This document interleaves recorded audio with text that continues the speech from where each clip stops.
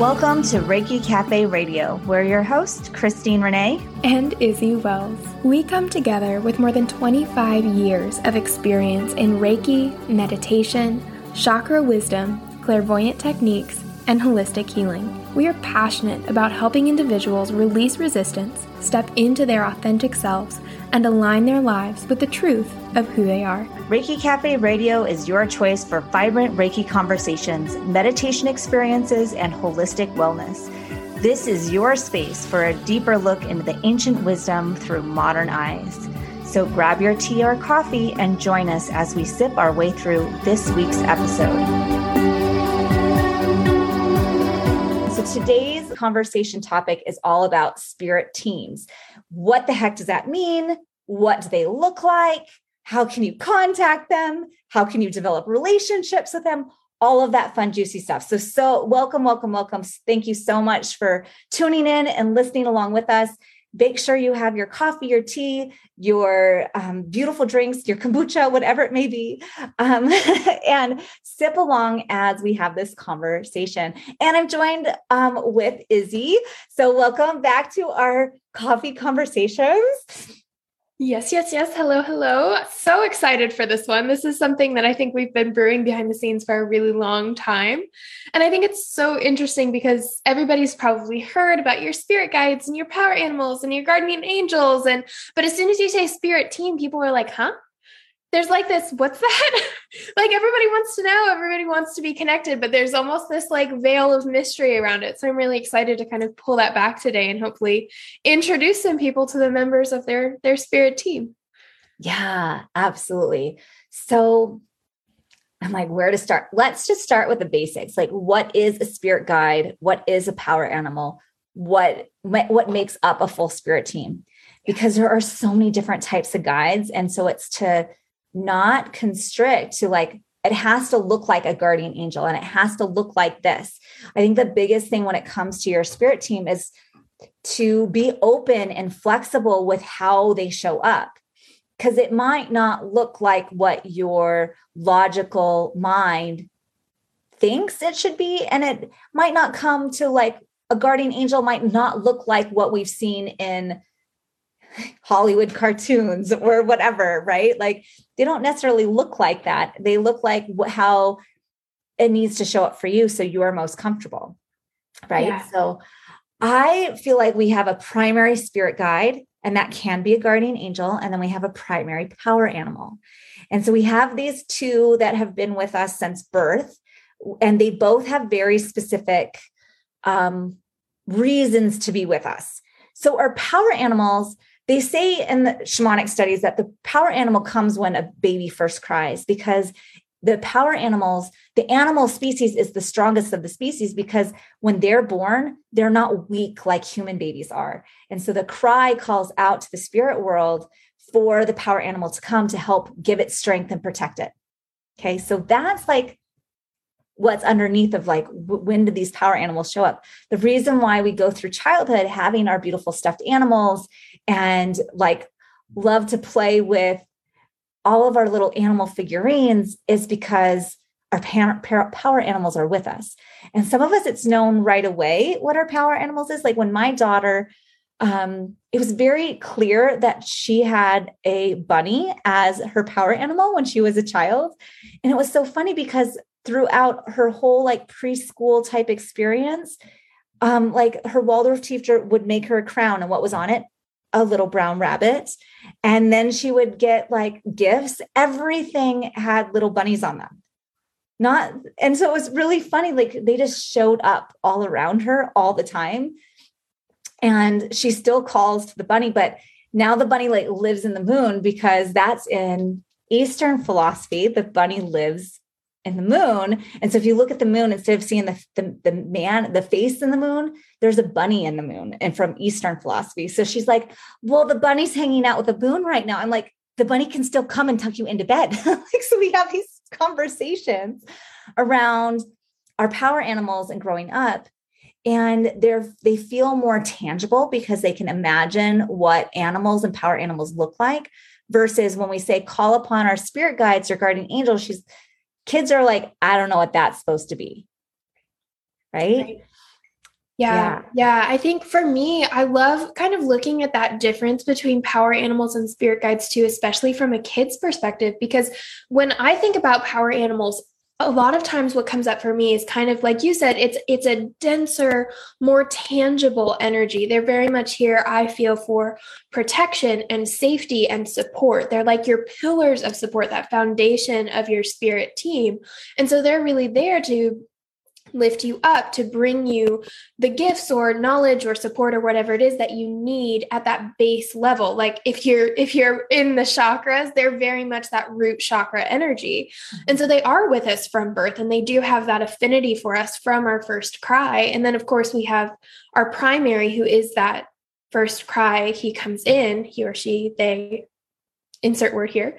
But then you also have your supportings that come along at different phases of your life and help you with different things that you need at the time, whether that's emotional support or a feeling of safety, or you need to feel like you have personal power, whatever it is for you. These different animals kind of fluctuate because, of course, our energy is going to fluctuate. But when you look at it from a child's perspective, they're very much, children are wide open to the spirit realm. They have that connection. They have this awareness. But to be able to put that awareness into an actual figure or a tangible image, it's a lot easier for them to see things that are familiar, like animals. And because children are so open and they have such purity in their subconscious mind when they're so young, they automatically have an affinity for animals, whether that's spiritual animals or animals in the 3D reality. Like you see those really cute YouTube videos of babies all curled up with kittens and things like this, because there's just this natural affinity there. And so for kids, it's easy to kind of connect with their power animal and lean on them for support, for comfort, for safety, all of these things.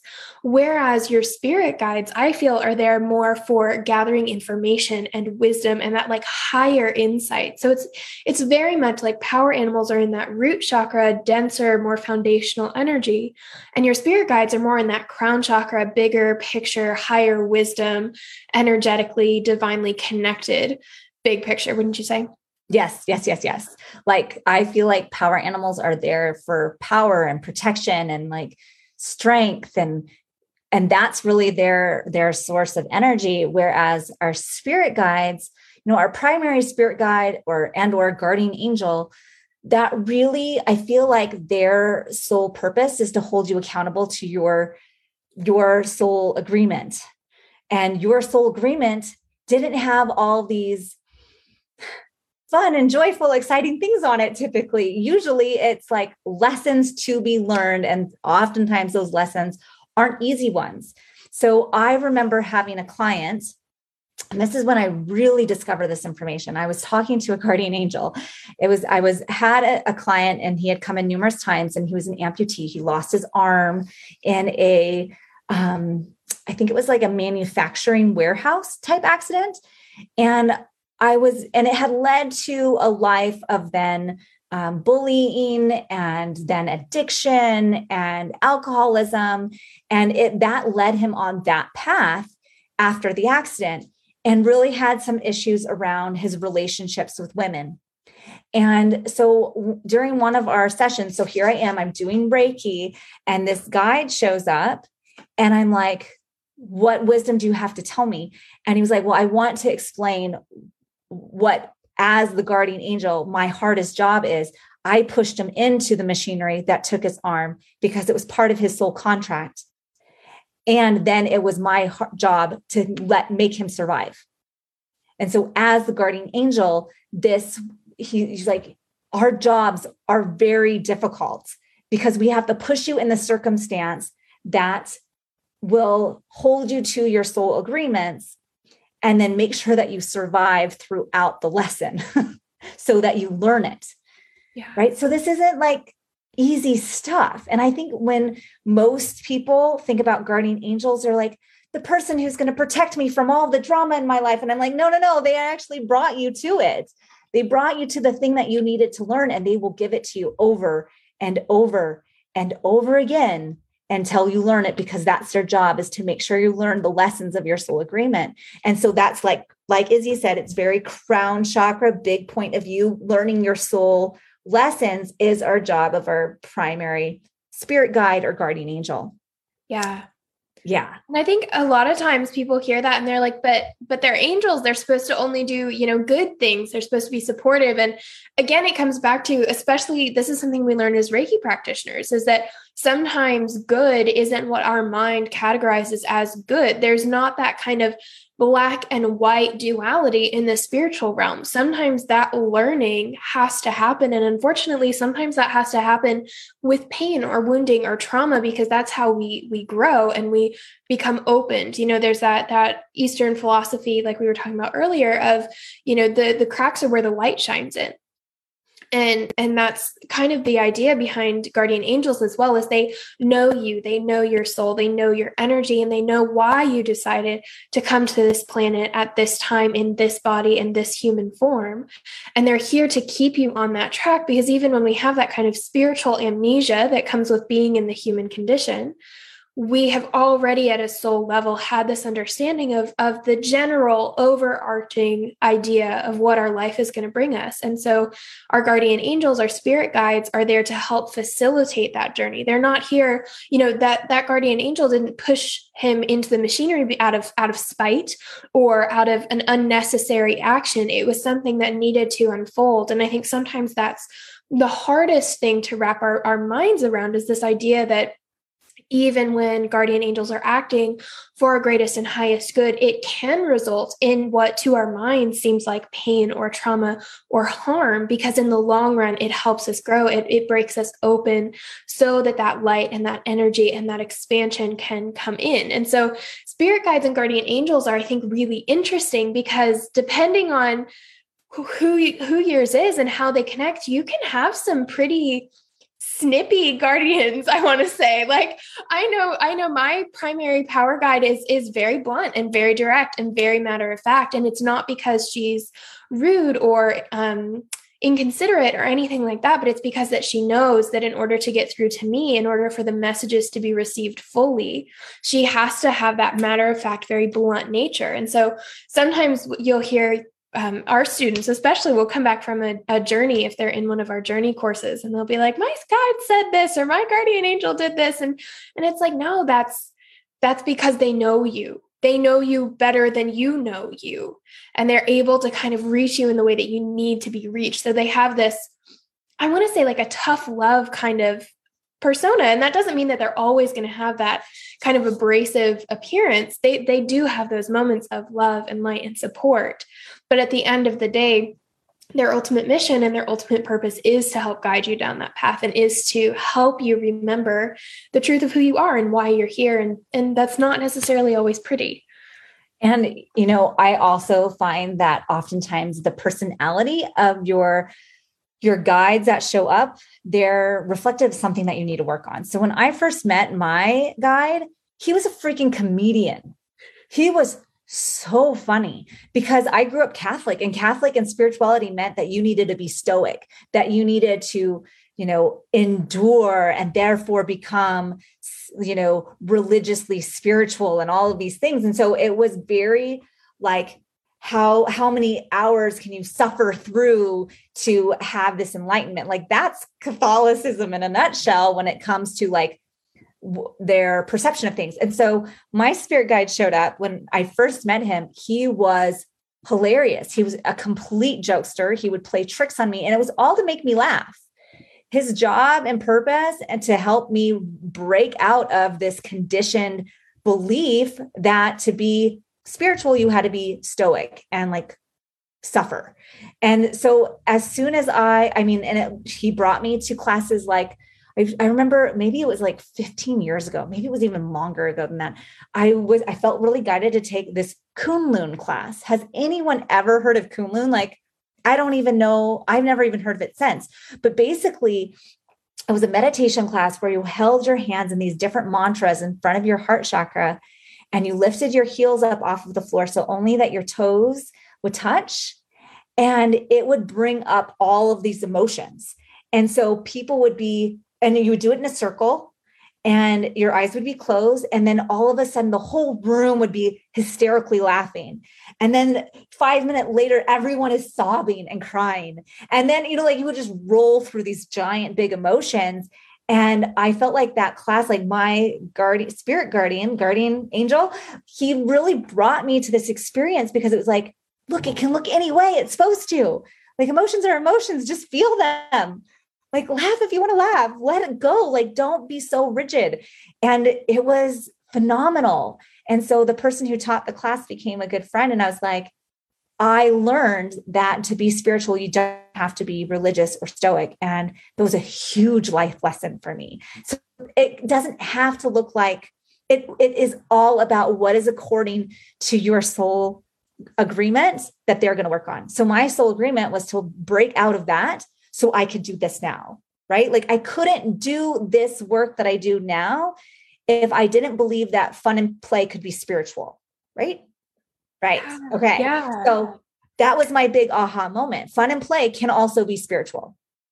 Yeah. And I think too, something I kind of want to put in here is, for me, at least, I think there is a bit of a difference between your spirit guide and your guardian angel. And I don't know if that's kind of universal, but I know that in my own practice and with some of our students, for me, what I really think of is your primary guide is really that one who's there to offer you insight and wisdom and kind of guide you through with, I don't want to say hints, but they're more knowledge and cognitive based. They're there to give you that wisdom and understanding to kind of guide your path. Whereas guardian angels are a little bit more physical. They're a little more, let's move you somewhere. Let's get you going. Let's pull you to safety. Let's have you be doing something that's going to support your journey.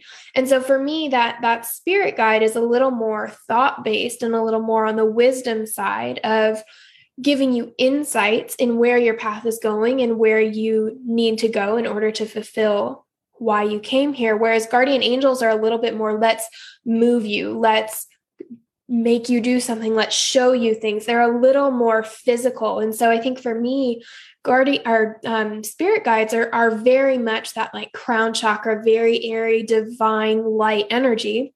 And then your power animals, like we talked about earlier, are that root chakra, denser energy. And for me, those guardian angels kind of sit somewhere in the middle. They're like the bridge between the two. Of they have that physicality and that movement and sometimes symbolism orientation like a power animal, but they also have that divine connection and mission to keep you going on your soul path like a spirit guide. So they're kind of that midway, at least in mine. I would love to hear what you think, Christine. So I really find that for myself, that sometimes we have these also, you have your soul families, like your soul groups that you are born into and you come in with, and you have soul agreements that are combined with theirs. Like you're influencing them, they're influencing you to help you achieve these soul agreements that we've agreed to before we came in. Well, a lot of my spirit team, I would say I have a team of 4. It's like we've had past lives together. They're my soul group from previous lifetimes, and now they're part of my spirit team. And so it's interesting because they feel a little more fourth dimensional, meaning that they have more of like an earthly emotional base set, that they remember what it was like to be in lifetimes with me before. Like I have memories, at least 2 specifically that I can remember, where I was an oracle and they were my guards. They were my priests and servants. And then I've had other where it was more of like, we were working on, I want to say like science, astrology, something during the Renaissance, and like teasing each other and like being like frat boys kind of with one another. And so like I have these memories, and now they're on my spirit team, and sometimes I still like feel like they're playing tricks on me. I'm like, you guys, come on. And so I feel like you have to kind of have this once you start developing your spirit team, like, and for me that just means that you start bringing more and more different spirit guides to the table, whether they're power animals, whether they're plant allies, whether they're guardian angels, whether they're your spirit guide who is a teacher, like that their purpose is to teach you. So like I have a Reiki guide who helps me teach Reiki. I have a spirit, like a sensei teacher who's more of like a meditative teacher. I have some celestial guides, meaning they're not of earth. They're celestial. They're from the cosmos, and they're on my spirit team. And so you eventually become to have a collection. And so then when you come to your table, like for me, I feel like I'm sitting at this round table, kind of like, the round table of the knights or something. And I'm like, okay, I'm here. What do we need to discuss? And there's like a board meeting. Like, I don't know how many board meetings I've had, but they all have their specialty and they all have their wisdom and they all have their own angle and perception of what's going on and what would best help you. Right. Yeah. And so when you can have that spirit team, you can go to the table and go and present your struggle and have all these different angles to look at. Yeah. And I think too, in that, it's so important to understand that there is no limit to the number of members you can have on your spirit team. Because when we talk about a spirit team, what we're really talking about is a being in the spiritual realm who has an affinity for your energy in some way, whether that affinity is to teach you, whether that affinity is to strengthen you, to protect you, to support you, to help you, whatever it might be. We're just talking about a being in the spiritual realm that has an affinity for your energy. And because we are all at the end of the day at our very base form from the same energy, there is an infinite number of guides, animals, guardian angels, celestial beings, et cetera, that you add into your team. But when you start connecting with them, you're most likely to encounter your primary power animal, your guardian angel, or your primary spirit guide first, because they have the strongest affinity. They've been with you for the longest. They have the most powerful presence. And so when we talk about kind of gathering these different members of your spirit team, it's not that they weren't ever there. It's just about opening your awareness to knowing that they are there.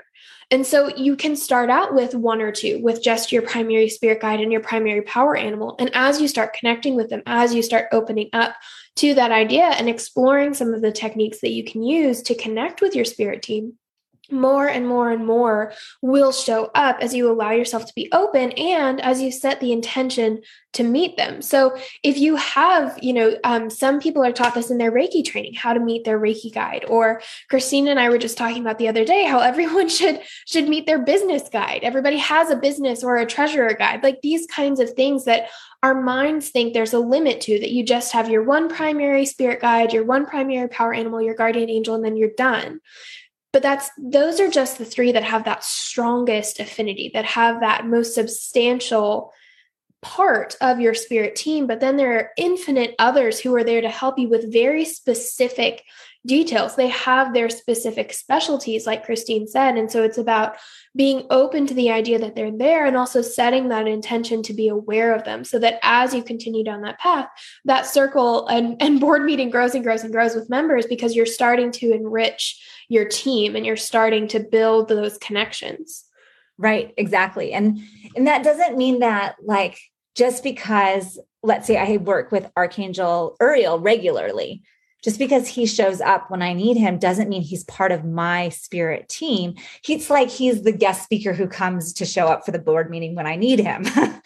Right. And so keep that in mind too. Like, the archangels are great to work with. It doesn't limit you, once again, that you can only work with the people who you've connected on your spirit team. Like, if you want to connect with Archangel Metatron, or if that's Archangel Raphael, or whoever you feel called to call on, that's okay. There's nothing wrong with that, but it also means that they might not be in your inner circle and know your energy and know what's going to best necessarily support you. And so I'm all about it, obviously. I love teaching this. I love helping people discover what their power animal is, who their primary guide is. And there's certain steps that you really need to take to help open up your mind to the possibility of meeting these guides, these support systems. And so that's why it's not something like, yeah, you can go back in the podcast and find the Meet Your Power Animal, and it can be absolutely powerful. But at the same time, it's even more powerful to do it without a guide, without a guided visualization to guide you to that.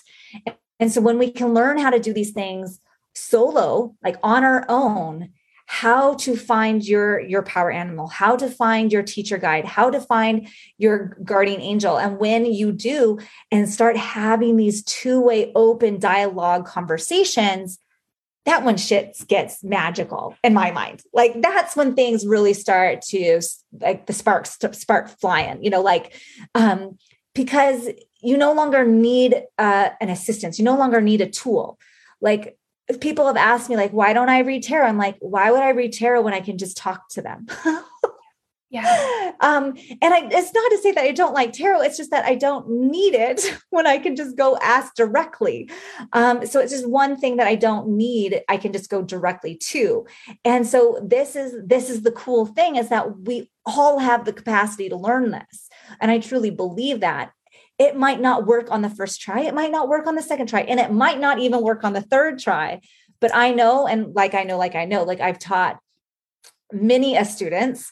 And usually by the fourth, fifth, or sixth session, things start to click to the point where they're like, I get it now. My brain is start making those neurological synapses to like fire when it's supposed to fire. My visual vortex is working with my third eye. My visual cortex is working with my heart chakra, so that I am interpreting the information that I'm seeing and the way that I need to see it and understand. And so like there's work to do to get to this point where you're just sitting at the boardroom table and having conversations with all of your guides. Right. It's not like you're just going to start out and you're going to open the door and there they all are. There are these layers. And I think one of the most common things we hear, and I think somebody's actually said it previously, is this idea of, I can feel my spirit guides. I know they're there. Sometimes I can hear them, but I can't see them. I don't know who they are. I don't know what they look like, et cetera, et cetera, et cetera. And a lot of times I think we beat ourselves up for that, of like, I know they're there. What am I doing wrong that I'm not strongly connected to them? And I think it's about understanding that there are so many layers that go into meeting your spirit team, even just your primary spirit guide. Because first of all, there's this idea that, again, they have this really strong affinity for your energy. They know you, and they know when you're going to be ready to meet them. So they won't show themselves to you until they know you're ready. So it may not even be anything that you're doing. It may just be that now's not the time. And they just want you to know that they're there, but it's not the time for you to see them. That was how my primary spirit guide was. I knew mine was there for 2 years and I couldn't see her. And then I had this big spiritual awakening and I started doing shamanic journeys and things like this. And one day she was like, okay, you're ready. And I got to see her. And ever since then, we've had this really deep connection. But there was a big lesson for me there, in that sometimes you're just not ready, and that's okay. And then on top of that, there's this idea of, do you have these neural connections? Are you able to open up your subconscious mind to be able to perceive them? Are you able to connect this visual cortex to your third eye and your heart so that you can see these images? Have you had the practice and the foundation and the ability to open up to your clair skill, whatever it is, whether it's clairvoyance, clairsentience, claircognizance, whatever your spiritual gift is? Have you figured out how to utilize that so that you can connect with them, so that you know when you've connected with them? Have you developed trust in yourself and your intuition to know when what you're feeling is truly that connection, when it's just your mind making things up? Like, there are just so many different layers that go into meeting your spirit guide. And so it's not just a one and done kind of take a deep breath and pop, there they are.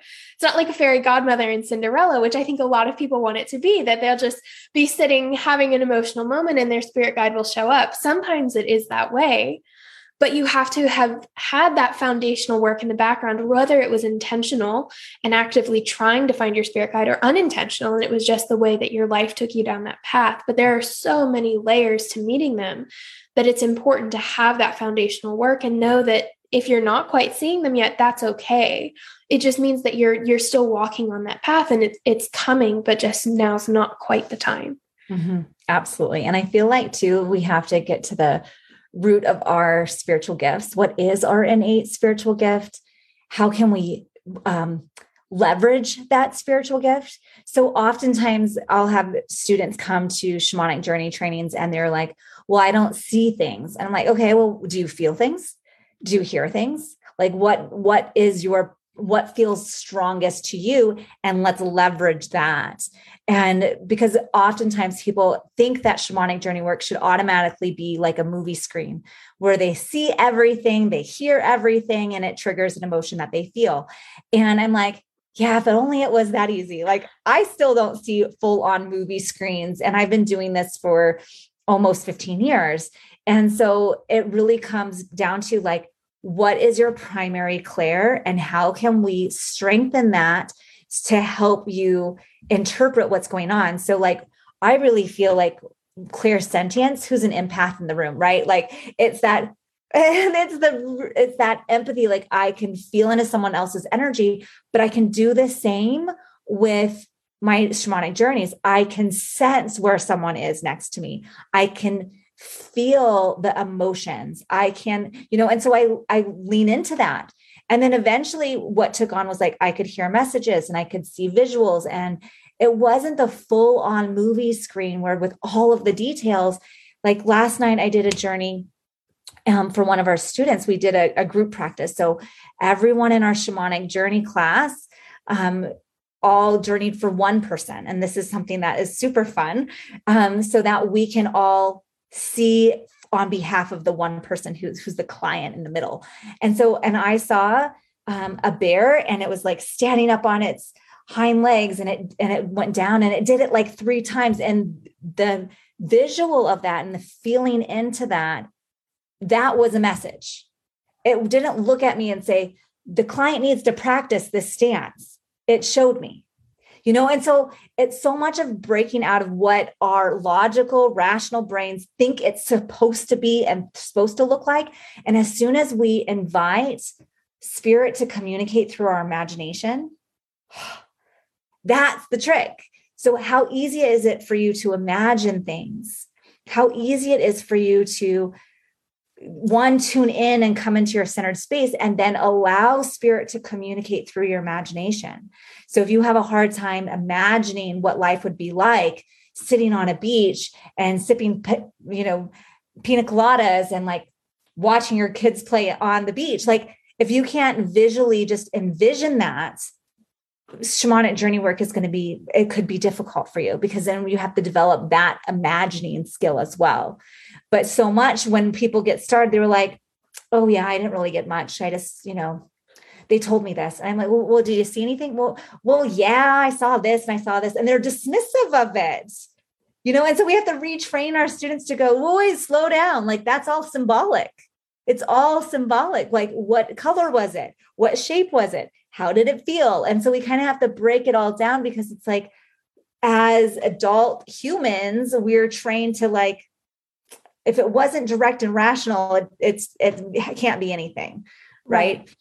Right. And in that too, there's this idea of, it's almost like relearning a language. You're learning a new spiritual language. And just because you don't have, like, let's say that you're very much clairaudient and you hear things, but you're not so much clairvoyant, and that side of things isn't as developed, it doesn't mean that you're never going to see things. Everybody has the ability to access every single one of the clairs. It's just that we have one or maybe even two that are stronger than the others. And so when we start developing those, the other ones will also develop, because we're opening ourselves up and we're strengthening that awareness. It's like a muscle, or like learning a new language. The more you do it, the bigger your vocabulary is going to get. And it's the same way with your spiritual gifts. And so it's not that, if you aren't clairvoyant, you can't shamanic journey. That's not at all what we're saying. It's this idea of, you have to learn the language. You have to be willing to put in that time and that practice to be able to develop that skill, knowing that as you lean into whichever of your clairs is the strongest, the others will kind of follow and open and awaken as well. But you have to take those first steps to lean into who you are and where you are in your practice and what comes naturally to you, so that you can build from a really strong foundation. Exactly. And, I have been teaching shamanic journey work now for a long time. I want to say at least 5 years. Like before the pandemic, I was teaching, but before that, I was hosting shamanic circles for the previous 10 to that. And I loved doing it in person. I mean, it was great, But I also find that when people are taking a Zoom class with me, whether it's our shamanic Reiki practitioner training, where you're getting all of the shamanic tools to be a full Reiki shamanic practitioner, or you're doing our upcoming shamanic journey class, you're really in the comfort of your own home and your own space, and learning how to create a safe, sacred space in your own house that you can tune in. And so you're not having to worry about, well, what does someone else think about me? Or how do I smell okay? Or whatever it is, like there's those distractions. And so you get to be in control of your own personal space. And on top of that, you really learn what works for you. Because when it's in a classroom, I might have it dark and things set up a certain way. But when you're in your own home, it's like, no, I like to have this type of music, and I want this type of cloth over my eyes, and I want to have this essential oil in the background. Like, you get to control your space. So I do find that I haven't had anyone I wasn't able to teach, like whether in person or online, as long as they stuck around for at least 6 sessions. They showed up for 6 calls consecutively. That's the golden ticket. But when, like, our upcoming class for shamanic journey training, it's 10 weeks, because I don't want to just get you to the point of proficiency. I want to get you to the point of excellence. I want to get you to the point where you're feeling comfortable and confident with your intuition, with your skills that you learn, so that you continue on your own. So it's not like you do the 10 weeks and then we close the book and you're done. It's like, I've got 3, maybe 4 guides around my spirit team table. And now I have the skills and the tools to continue to develop that and to continue to do the work. Right. Yeah. It's like teaching you to be your own practitioner, which I love about shamanic journeying, because it's a skill that once you master it, it's like riding a bike. You never forget, but then you forever and always have 24/7 access to your guides, to your power animals, and to however many other members you want to invite in. And so it's a tool that it's like the gift that keeps on giving. You just, once you can journey, it opens up a whole new way of approaching your spirituality, approaching your practice, gathering information, gathering support, all of these things. And so it's really a beautiful thing, because not only are you able to connect with your spirit team and build those relationships, but now you've also opened this door to a whole new experience and a whole new way of being, which is really amazing. Yes. Yeah. So if you guys are interested in learning, how do I create my spirit team? How do I connect with my power animals and my guides and my guardian angel, and really learn how to connect and develop relationships? That's what I'm all about. Let's not just meet them one and done. Let's build a relationship, so that when you are struggling, when you are facing a fear, when you are going through a hard time, it's nothing more than tuning in for 15 to 25 minutes and going, I'm struggling right now. How can you support me? How am I going to know what's going to come up on my next path? Like, which way do I go? You'll have the tools to meet your guides, to answer your own spiritual questions that are nagging at you, right? Like, I think so many of us, beat ourselves up going, why is this happening to me?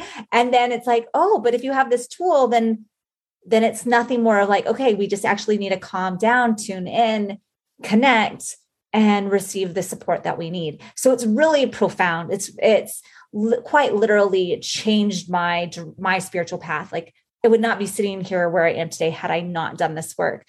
And so we are going to be offering a 10-week training starting next week, May 26th. We're going to have calls on Thursday evenings in the US time zone. And then we're going to 10 weeks, and we're going to get you through 5 modules of learning and 3 shamanic workbooks. And it's going to include some shamanic guided meditations to do in between, to get you to the point where you're comfortable to solo journey all on your own outside of class as well. So I'm really looking forward to this class. We've got a beautiful handful of students already signed up, but we'd love to have another handful of students to sign up. So if that is of interest, we're going to go through all the way till the end of July.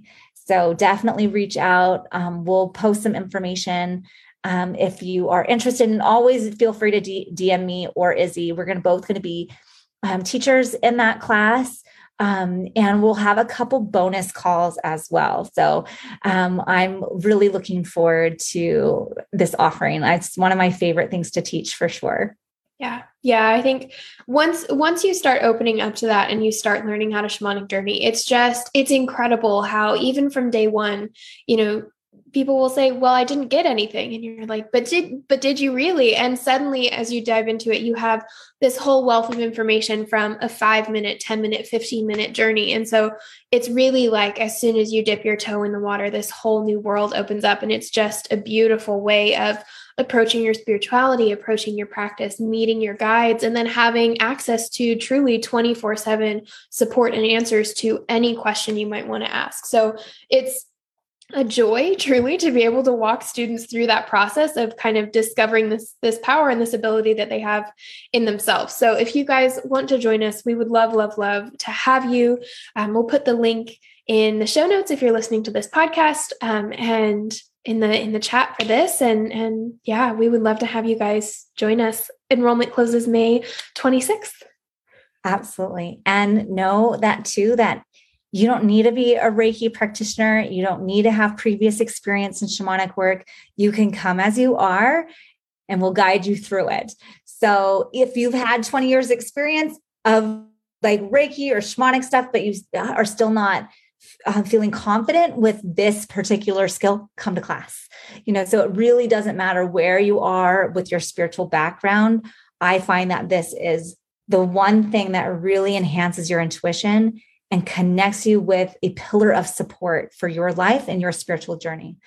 All right, you guys. Well, thanks everyone so much for coming to the call, coming to Coffee Conversations. I hope you enjoyed sipping your way through. And Izzy and I will be available in the group if you are interested in the shamanic journey training. If you're interested in getting individual sessions to know what it's like we can do a guided journey so that you can meet your spirit guide.